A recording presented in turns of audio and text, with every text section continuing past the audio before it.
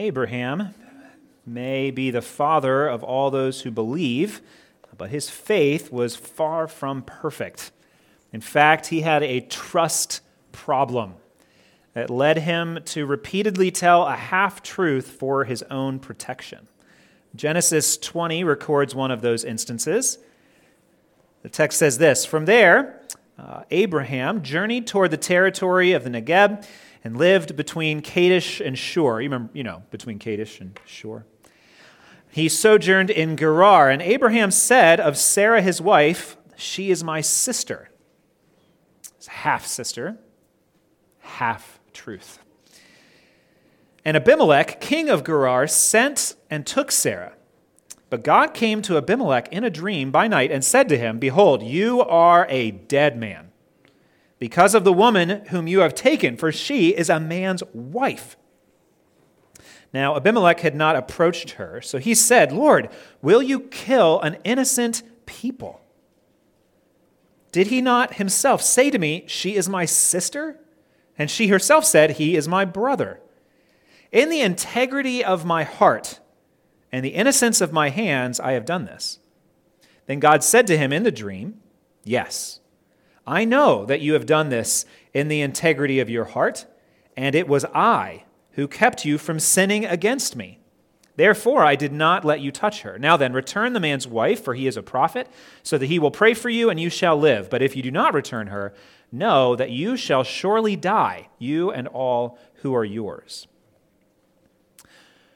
We don't have significant reason to think that Abimelech, king of Gerar, was someone who feared or followed God. Abraham certainly didn't think so. He says later, I knew nobody feared God in this place. This is why I had to take matters into my own hands. Yet Abimelech did have a sense of right and wrong, and he sought to live by it, and he judged himself by it. God himself testified to Abimelech that he had acted in the integrity of his heart. The New International Version, the NIV, translates this phrase that he had acted with a clear conscience. He had acted with a clear conscience.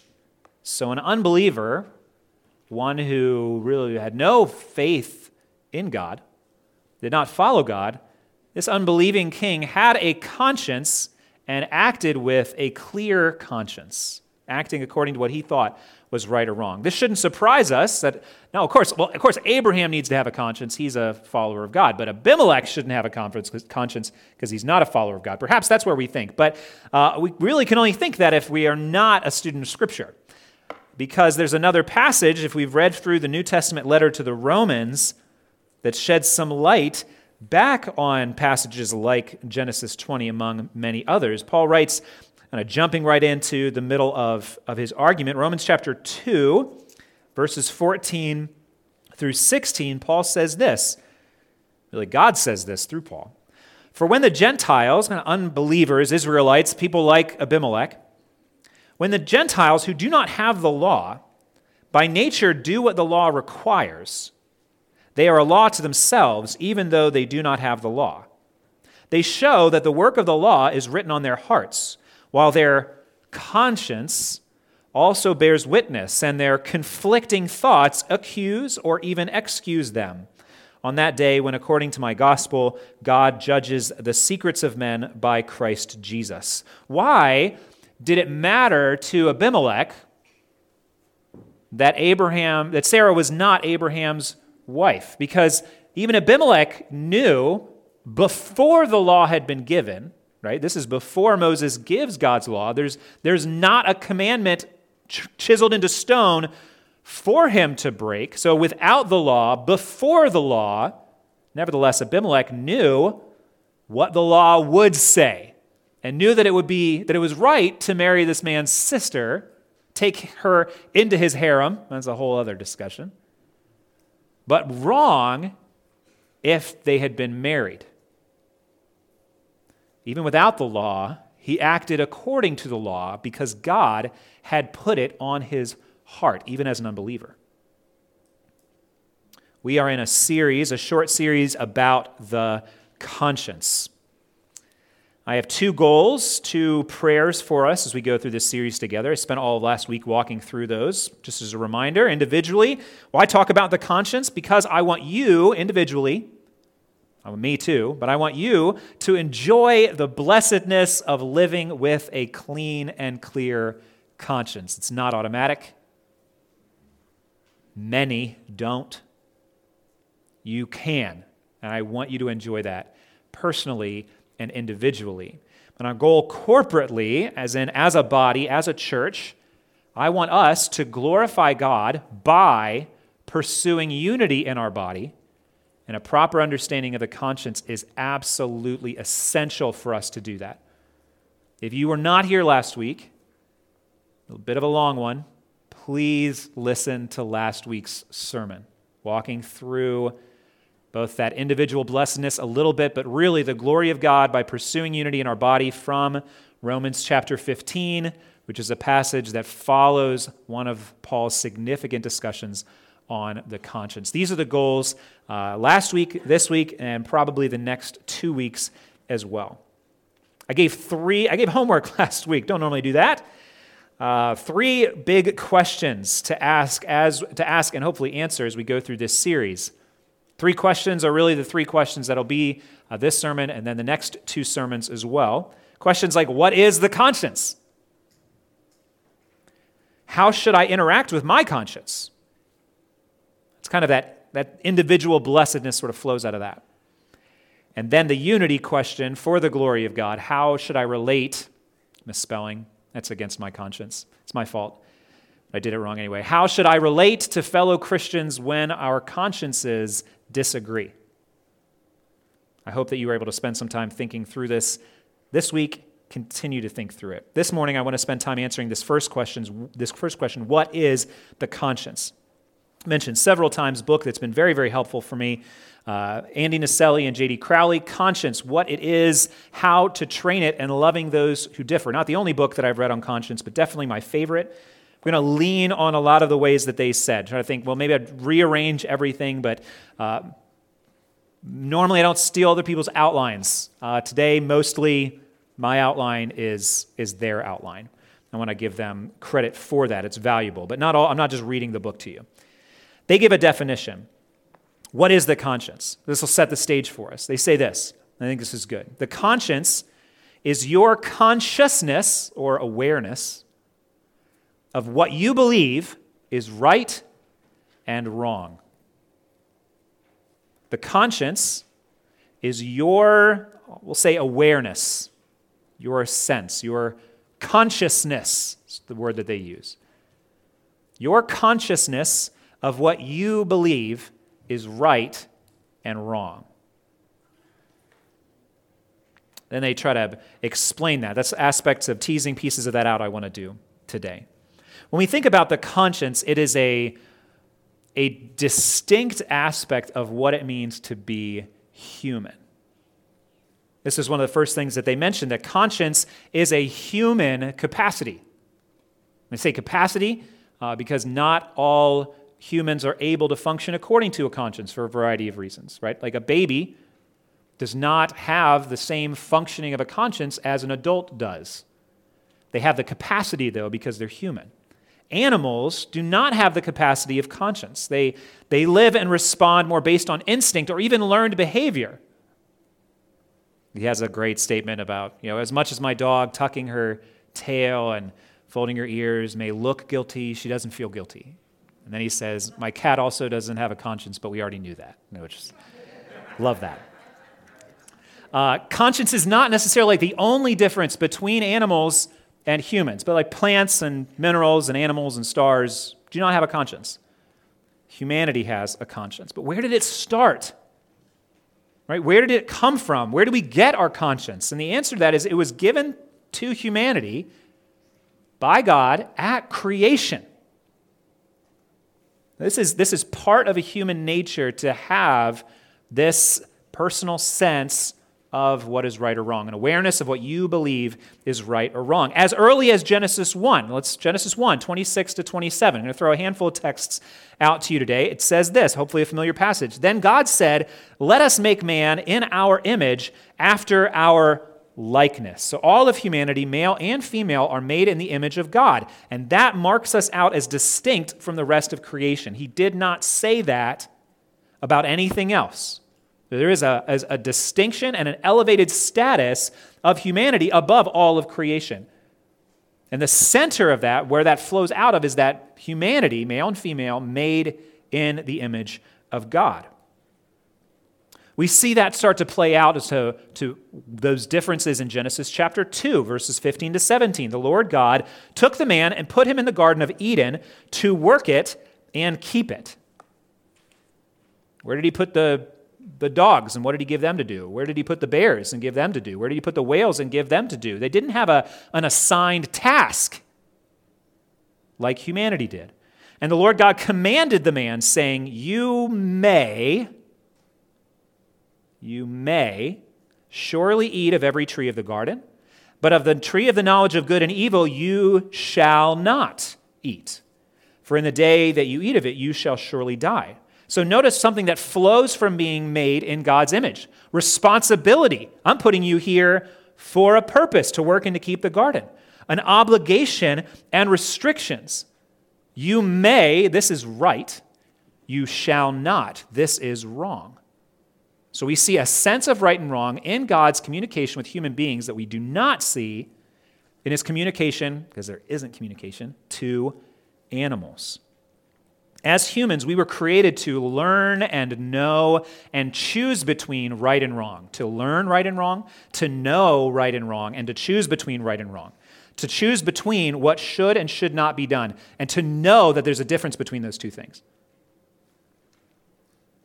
This is part of what it means to be made in the image of God. And so in the book, these authors phrase it this way. They say, conscience reflects the moral aspect of God's image. Morality. There are lines between that and ethics, but there's a lot of overlap between those type of things. We're talking about distinctions between right and wrong. It's hard to come up with an all-encompassing, exhaustive definition of what it means that humanity has been made in the image of God. Different authors will have different lists, aspects of relationship. I certainly think that's a part of what that is, right? Male and female together make up the image of God. God who is one God in three persons existing in eternal love and relationships. That's a piece of it. That's not all of it. But morality has to be part of it as well, a sense of what is right and wrong, because God knows the difference. Can't say that God is an amoral being, certainly not an immoral being. So God has morality. So you must be a moral creature, able to make moral judgments if you're made in the image of God, which we see throughout Scripture. Genesis 2:25 talks about this moral aspect of God's image as well. Following their marriage before God, the text says, and the man and his wife were both naked and were not ashamed. They had clean and clear consciences. They were not guilty. They didn't feel guilty. They had no shame from their guilt. They had nothing to hide from each other or from God. Right? Like a full exposure. And bodily, they were evidencing what was true in their souls. Glad to be with each other, glad to be with God, nothing to hide, no reason. What a delight.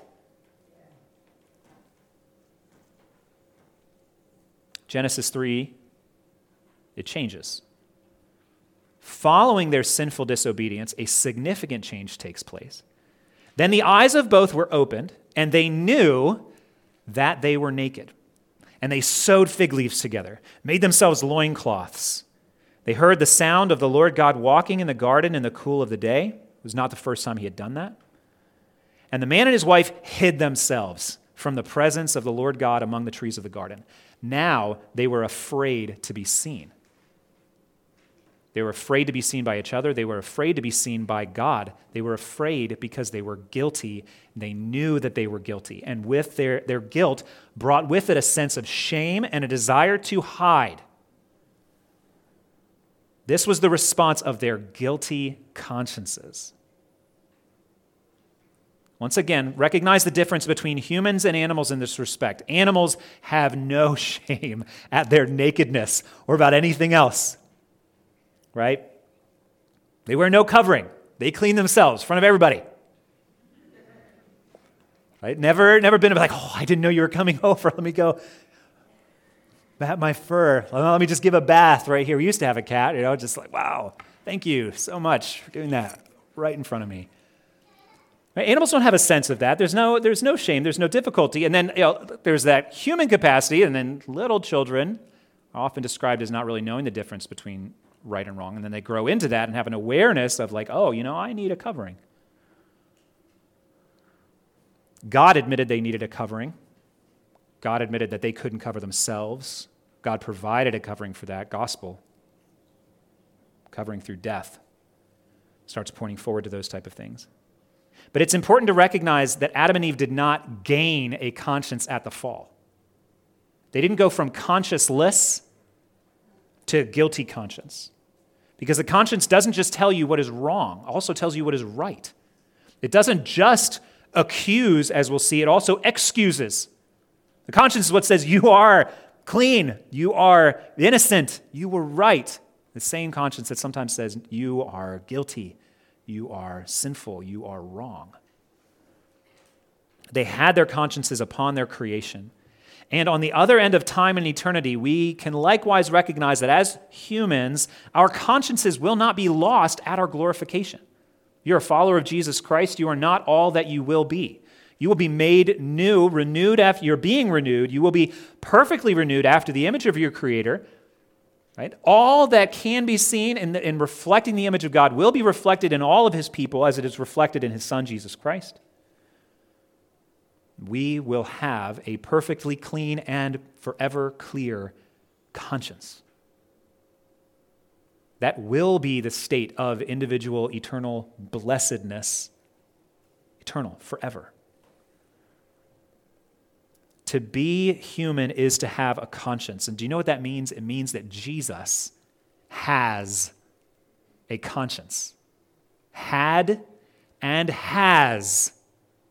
Jesus has always lived with that perfect blessedness of a clean and clear conscience, knowing before God that what He's done is right. We'll get to that a little bit later. Jesus has a conscience. He's like us in every way except without sin. Here's where it gets a little bit tricky. Conscience feels independent. I don't know, as you thought about the conscience this week, tried to throw a definition together, chatted with each other, conscience is like, well, it's me, but then it's like, but it's not me. Did you think about that? The conscience has been referred to as an inner voice. Not audible, but there. Speaks in concrete sentences, very concrete accusation. I mentioned that this book, and then there's a children's book on the subject as well, and Andy Naselli gives this definition in the children's book. My conscience is that little voice in my head that tells me whether something is right or wrong. Tells me. I'm confident that you know the voice I'm talking about. But have you ever wondered, whose voice is that? Who is it that's in my head, my heart, and my gut, telling me that I'm right or telling me that I'm wrong? Is it your voice? No. It speaks to you about you. It's definitely internal, but it feels independent. It feels like somebody else. Your conscience gives often unasked for moral judgments of you like a smug sibling. You're wrong. You broke the rules, and I'm going to tell. Not that I had any smug siblings or anything like that. Just two older sisters, and I was often wrong. I did break the rules, so we deserve to be told on. But like, no, don't tell. Don't go tell. I'll clean your room I'll do your chores. If you don't tell, and let me make up for it. How many times just different things, situations from my past to my childhood and beyond of just kind of like, oh, you're wrong. Well, let me make up for it. Okay, make up for it. By the way, you're still wrong. Like, man, what a traitor. I think it's interesting that I'm going to tell, maybe you haven't thought of it in that way, but I really think that you know what I'm talking about. It raises a really interesting question. Tell who? And I think Romans 2 points us to the fact that the conscience is pointing us to a knowledge of God. There's somebody who's going to find out that I don't want to find out. Because it's not somebody below me, and it's not somebody on my level, it's somebody that I answer to. And as much as you try to suppress that, Romans 1 says all of humanity has suppressed that, suppressed the truth and unrighteousness, rejected and denied the fact that there is a God. Romans 2 tells us, and then the conscience slips in, it's like you can define your atheism as much as you want, but somebody's going to know what you just did. Oh. I like that kind of maybe not very kind, but kind of funny definition of atheism, right? There's no God and I hate him. Right? It's just kind of like, maybe it's, we don't want there to be a God because we know that we're guilty. And knowing that we're guilty is from our conscience. The conscience will also side with you against other people when they do wrong. Sometimes it's the sibling that's going to mom and dad against you. Other times it's the friend that comes, did you see what I did. They were wrong. I know they were wrong. That guy over there. Moral judgments against other people. It isn't just you, because it seems to back you up, take your side. I think that's one of the clearest proofs that we have a conscience, is that we, humanity as a whole, we unavoidably engage in vigorous moral judgment of others. Make excuses for ourselves, but as soon as we see wrong done, we're like, that's wrong. Right? That's a judgment, because there's no right or wrong, right? Just everything's relative, it's personal, it's societal, and then something happens against you, and it's just like, that was not right. They deserve punishment for that. It's like, I thought that's not how the world worked. Right? People are inconsistent with that. Romans 2 says it's because of their conscience. The conscience is with you, but it isn't exactly you. So what is it? Is it a cricket that follows you around? No, it's not. I don't have a cricket. Well, the cricket that follows you around is, that makes the sound, and you can never find it in the dark. It's not a cricket. Is it two voices? An angel on one shoulder and a demon on the other. This is what's right. No, this is what you should do. This will be a lot better. No. There's nothing in Scripture that would say that we each have our own personal shoulder angel and shoulder demon telling us what to do. That's not what it is. But more seriously, is it God's voice? Is your conscience the same thing as God, the Holy Spirit, speaking to you? That answer is also no. Although it may be harder to understand. And we're going to see that your conscience is not perfect. And by not perfect, I mean not always right. Your conscience, this is a little bit more next week, it needs to constantly be trained and corrected. And these things cannot be said about God.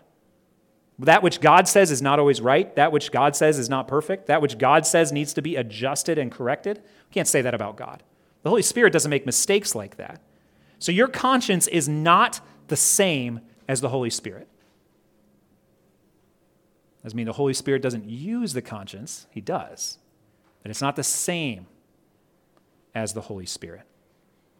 And as we saw earlier, even unbelievers who are not filled by or led by the Holy Spirit, who remain dead in their sins, still have the voice of conscience speaking to them. The conscience is not God, the Holy Spirit residing in you. It's not the same as the voice of God. And I think that's helpful, because the more that we think it is God, the less we're going to interact with it properly. How do I interact with my conscience? Changes when we recognize the fact that our conscience is not the voice of the Holy Spirit.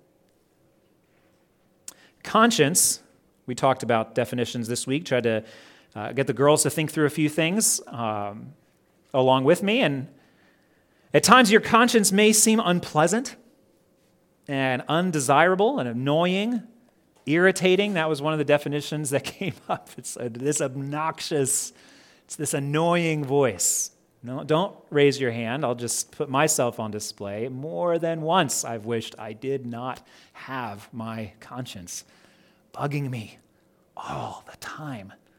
Most inconvenient reminders, the worst times.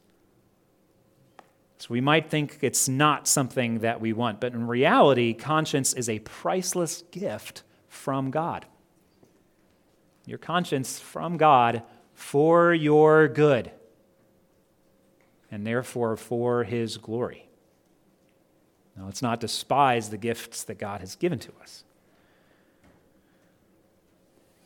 I don't like it when I love cooking. I love cooking on cast iron skillets.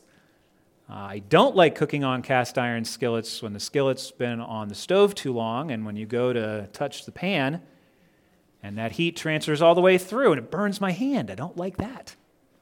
I don't like it when turn on the hot water to try to clean the dishes ends up too hot.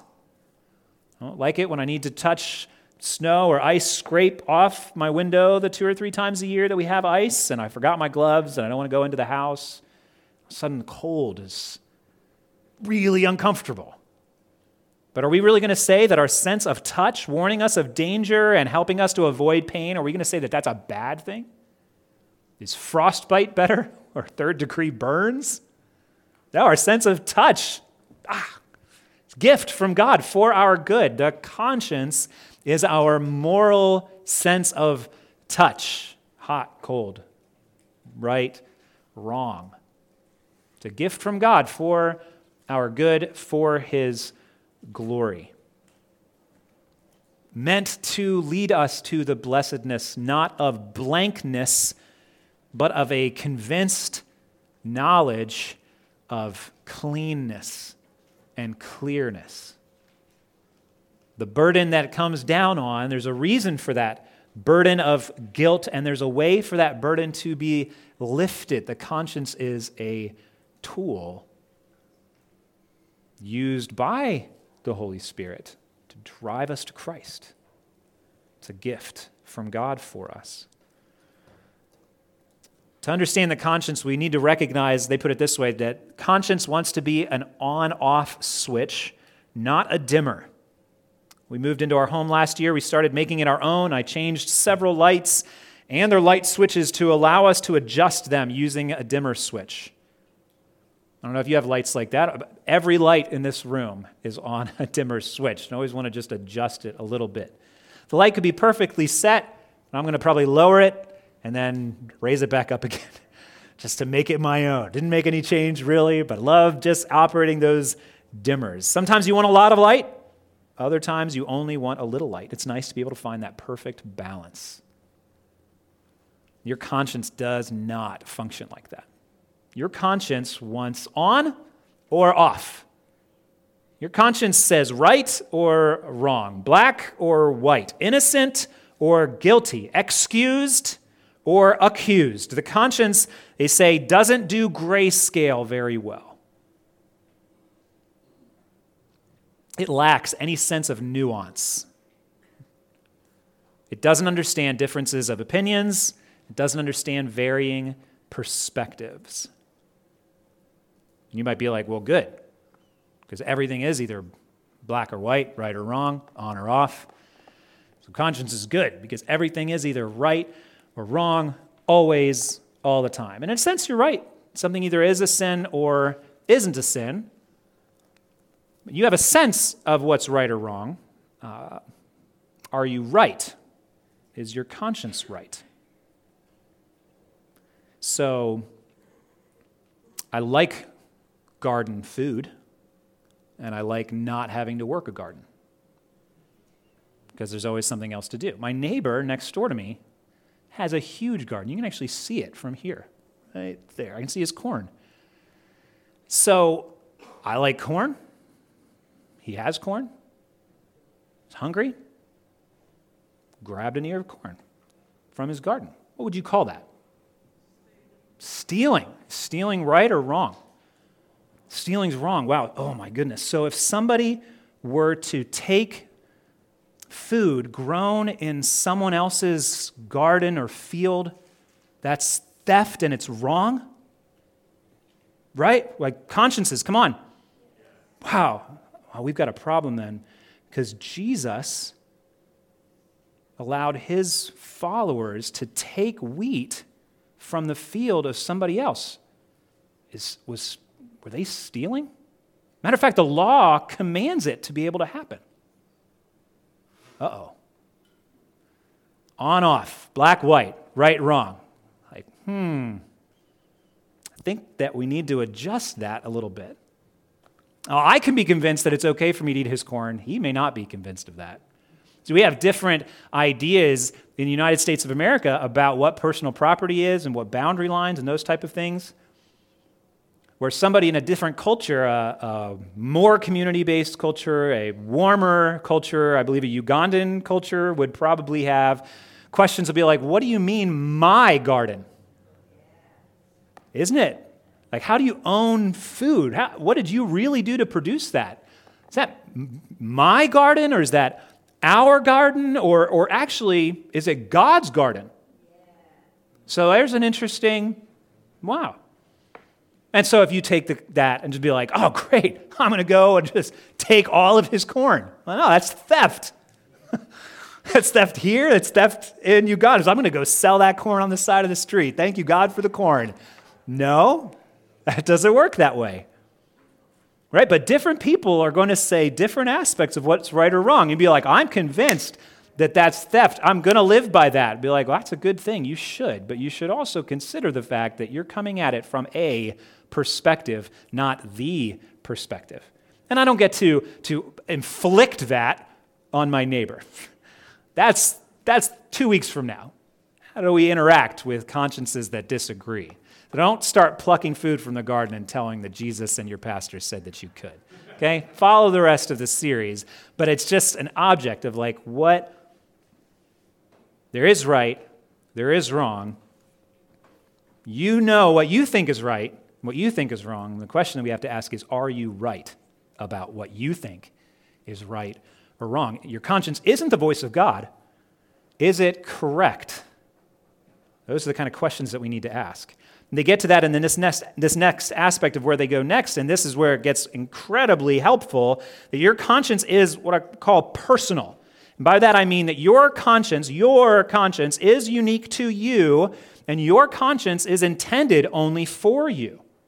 Your conscience has a list that it checks actions and decisions by. It evaluates things in the past, evaluates things right now, evaluates things that you're thinking about in the future, and it evaluates what everybody else has done, is doing, and will do. It checks all of these different things to tell you whether you think those things are right or wrong. And the frustrating thing is that you can't just read that list. What is the stuff that sometimes you only find out after you violate it? And your conscience is like, oh, I checked the list. That one was wrong. Why didn't you tell me beforehand? Maybe it did, maybe it didn't. And on that list is what you think is right and wrong. Sometimes you only find out by your conscience alarm system going off and convicting you, accusing you. The other side of that is that everyone's conscience, everyone's list is different. Even spouses, right? Leanne and I agree on a lot of stuff. Our lists, our consciences are not identical. Now, if they were massively incompatible, we would have a problem. They are not identical. And your conscience is identical with no one else's. You and someone else may be fairly similar, and then there's all sorts of stuff we could talk about with culture and other things about cultures have similar aspects of consciences, but not identical, and the further apart those cultures are, the more differences they're going to see, like that garden illustration. Very different culture and the ways that those things flow. You and someone else may be fairly similar, very different when it comes to your consciences. They won't be the same. They don't need to be. And we can still reach our ultimate corporate goal of glorifying God by pursuing unity in our body, even with consciences that disagree. I think I have said this now in 2 different sermons, back in May and last week. As a matter of fact, disagreeing consciences are one of the key testing grounds for unity in the church. If we all agree, then it's not work to be unified. Right? We test unity upon what happens when there's disagreement. And the disagreement so often flows out of consciences that are calibrated different ways for a variety of different reasons. I mentioned last week there are 3 key passages in the Bible that teach us about conscience.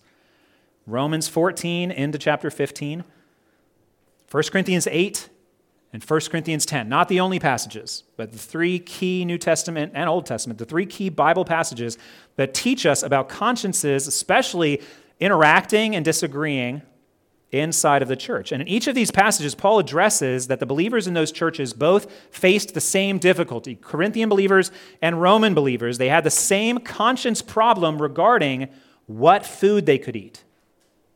In a nutshell, here's what this difficulty was. In ancient cities, meat was often offered as a sacrifice to whatever local god or idol occupied that city, and then that meat, sanctified by its offering to that god, was then sold in the meat market. And some early Christians were convinced, they knew that it was wrong to eat that meat because they would be engaging in idolatry.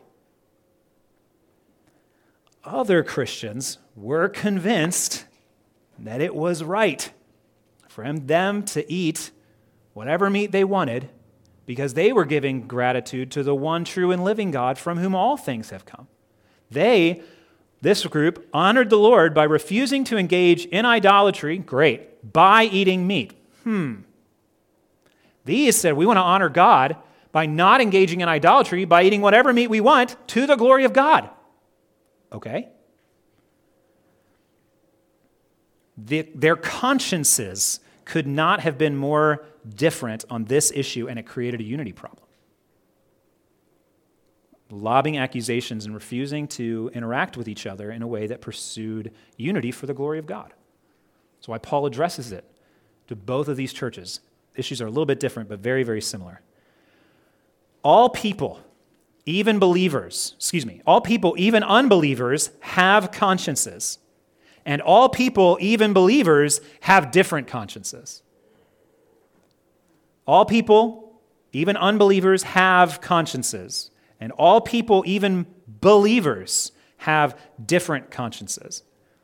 There's an illustration they use in this book that's from another author, from an article. It's important in our culture to cite sources and not plagiarize. Did you know that that's not something that has concerned most authors, writers, and speakers across history? I started off because of my conscience and our culture and your consciences saying, by the way, quoting this book, I've got quotes because it's from here, not stealing ideas. And other people in other times would say, what does stealing ideas mean? You can read through early church fathers and histories, and they are just ripping quotes left and right, and it wasn't wrong. But it'd be wrong for us. Right? Scandals in churches of pastors that have stolen sermons from other people. You could ask the questions like, well, whose truth is it? Was it that pastor's truth? Is it my truth, or was it God's truth? Can I steal God's truth? Right? I'm not saying chuck intellectual integrity in writing. Oh, the Bible's okay with it? No, that's not what I'm saying, right? Here's a hint from that last week. We need to follow our consciences. But there are differences. So he uses this illustration. It might not work on the screen. I'm going to try anyway. Let's talk about Anne and Bill, not you. Anne, spelled differently. This is Anne's conscience. Can you see that okay? This is just a straight rip from this book. If you read this book, you're like, boy, where did you get that illustration from? They even call her Anne. I mean, I'm using their illustration. Anne's conscience has these rules: A, B, C, D, E, and F, things that are right and things that are wrong. Okay, good. And then there's Bill. Bill has a few other lists. Actually, Bill is supposed to have C, D, E, and F on there as well, and G, H, I, J, K, L, M, N, and O. He's got a handful more rules, things that are right, things that are wrong, that guide him, things that he's convinced in his conscience, his awareness of what he thinks is right and what he thinks is wrong. And then Bill and Ann are part of the same church, and we have a little bit of a problem.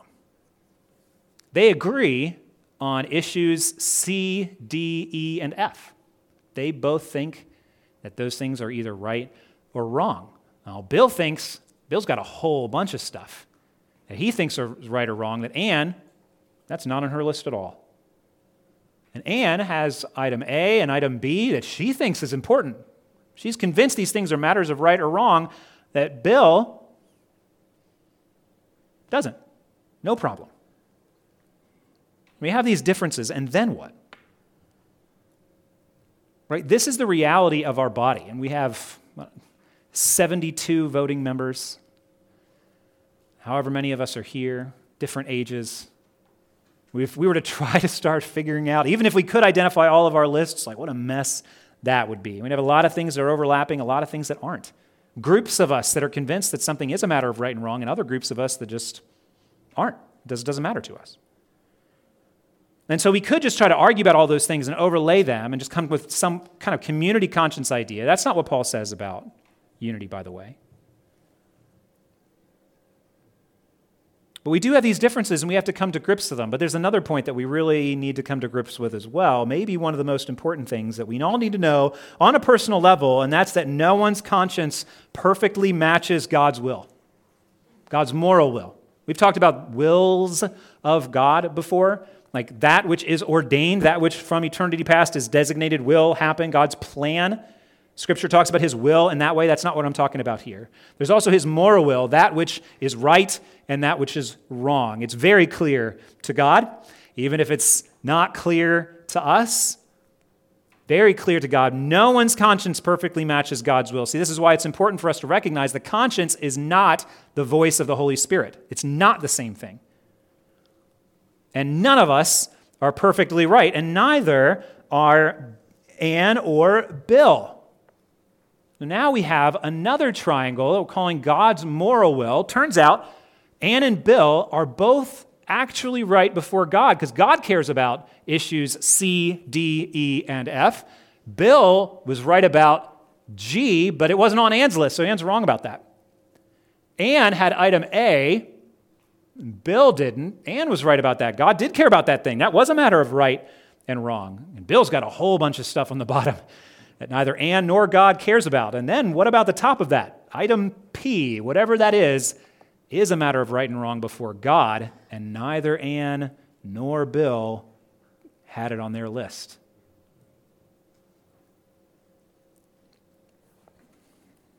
Read how they discuss this is helpful. As we come to understand God's revealed will more and more, we will have opportunities to add rules to our conscience that God's word clearly teaches and weed out rules that God's word treats as optional.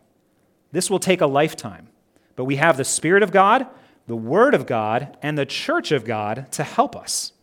How can you discern between your conscience and the Holy Spirit? You can't know infallibly.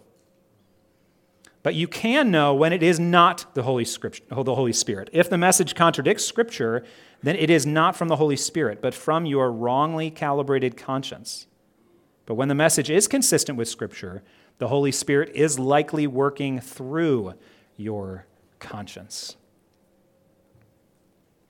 So easy to think like, yes, unity. As soon as everybody agrees with me, everybody would just get on board. We'll all be fine. That's not just a pastor saying that. We all want that. I want that in my home. If everybody would just recognize the things that are really important, and then I don't have to worry about the things that I don't think are important that Leanne does. You know what I'm talking about. And parents and children, there's all sorts of different ways, and families, all this interaction. It's like, well, God's will, but He's given us sufficient commands and principles. He hasn't given us specific applications for every culture across time. We have everything that we need. We don't have everything that we want. So apparently, we don't need what we want. And we're supposed to struggle through differing consciences and being confronted with the fact that we fall short of what God's revealed standard is. No one's conscience perfectly matches God's will. And here's where I want to end.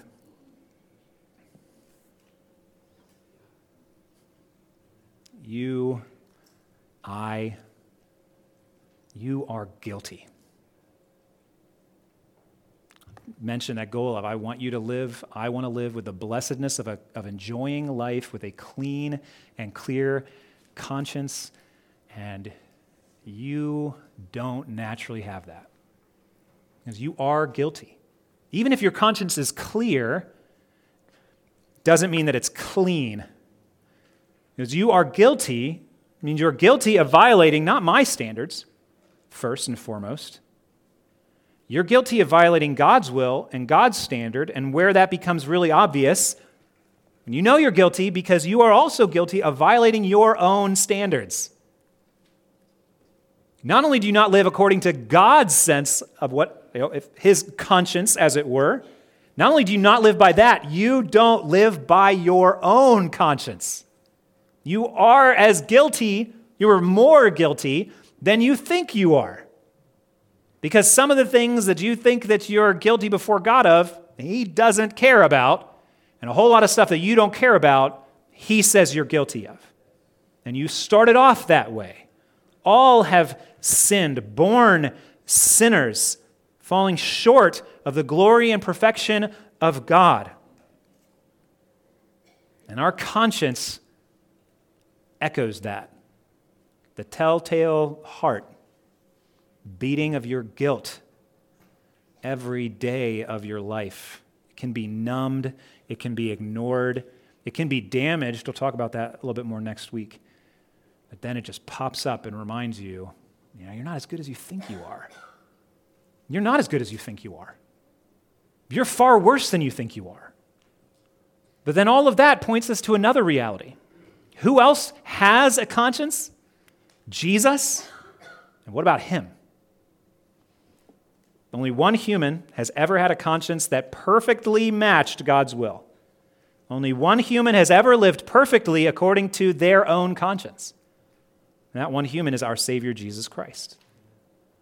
His righteousness was absolutely spotless according to his own conscience. He said in John chapter 8, verse 29, I always do the things that are pleasing to him, my heavenly Father.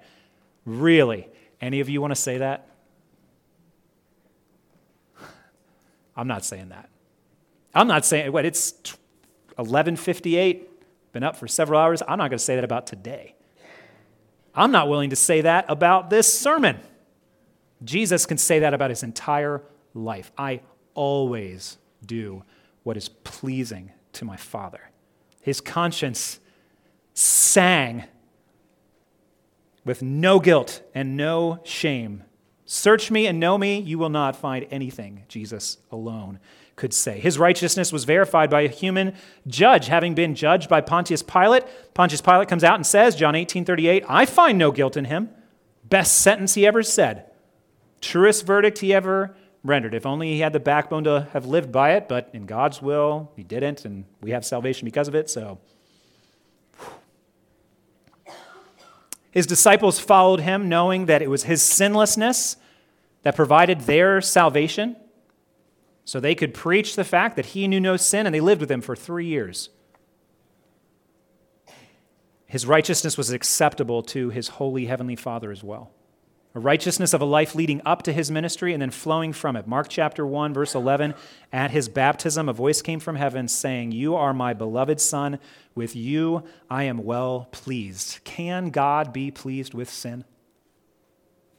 No. Was God pleased with Jesus? Yes.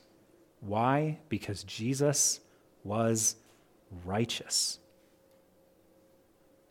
And faith in Jesus, trust in him, the fact that he is God made man, he was sinless, that his death on the cross is a sacrifice that God accepts, that he rose from the dead. Faith in Jesus is the only way to have your conscience cleaned before God. You can't make up for it, can't ignore it, you can't numb it, but the guilt can actually be addressed. The guilt can actually be taken away. The debt can be paid by someone else, and you can be freed from your guilty conscience. And the first step toward that is not trying better, but coming to God, admitting your guilt, and trusting in Jesus. Though your sins are like scarlet, though your hands are that stained, you can be washed as white as snow. That's that eternal, now temporal, and forever eternal blessedness of living with a clear or clean conscience before God. You are guilty. Jesus is righteous. He offers you that. Will you trust in him? Only nothing else matters to that extent. I know that you feel guilty about some things. I know that you are guilty about more things. So am I. And I know that Jesus is perfect and he offers that to you. Trust in him. Turn from your sin to your only Savior. There's no other name under heaven given among men by which we can be saved, but Jesus is that name. And the more we think about our consciences, the more we can become aware or convicted of our guilt. That is the work of the Holy Spirit. Leaning on your conscience, using your conscience to lead you to Christ. So trust in Christ. Don't waste your conscience. Father, thank you for our consciences. We don't always say that because we're foolish and sinful. I pray that these thoughts be helpful. Especially would you remind us of the guilt of our sin, allowing our consciences to do that work, pointing us to Jesus. We may have forgiveness and an eternally clean conscience through faith in his name. May your Spirit do that work among us, I pray. Amen.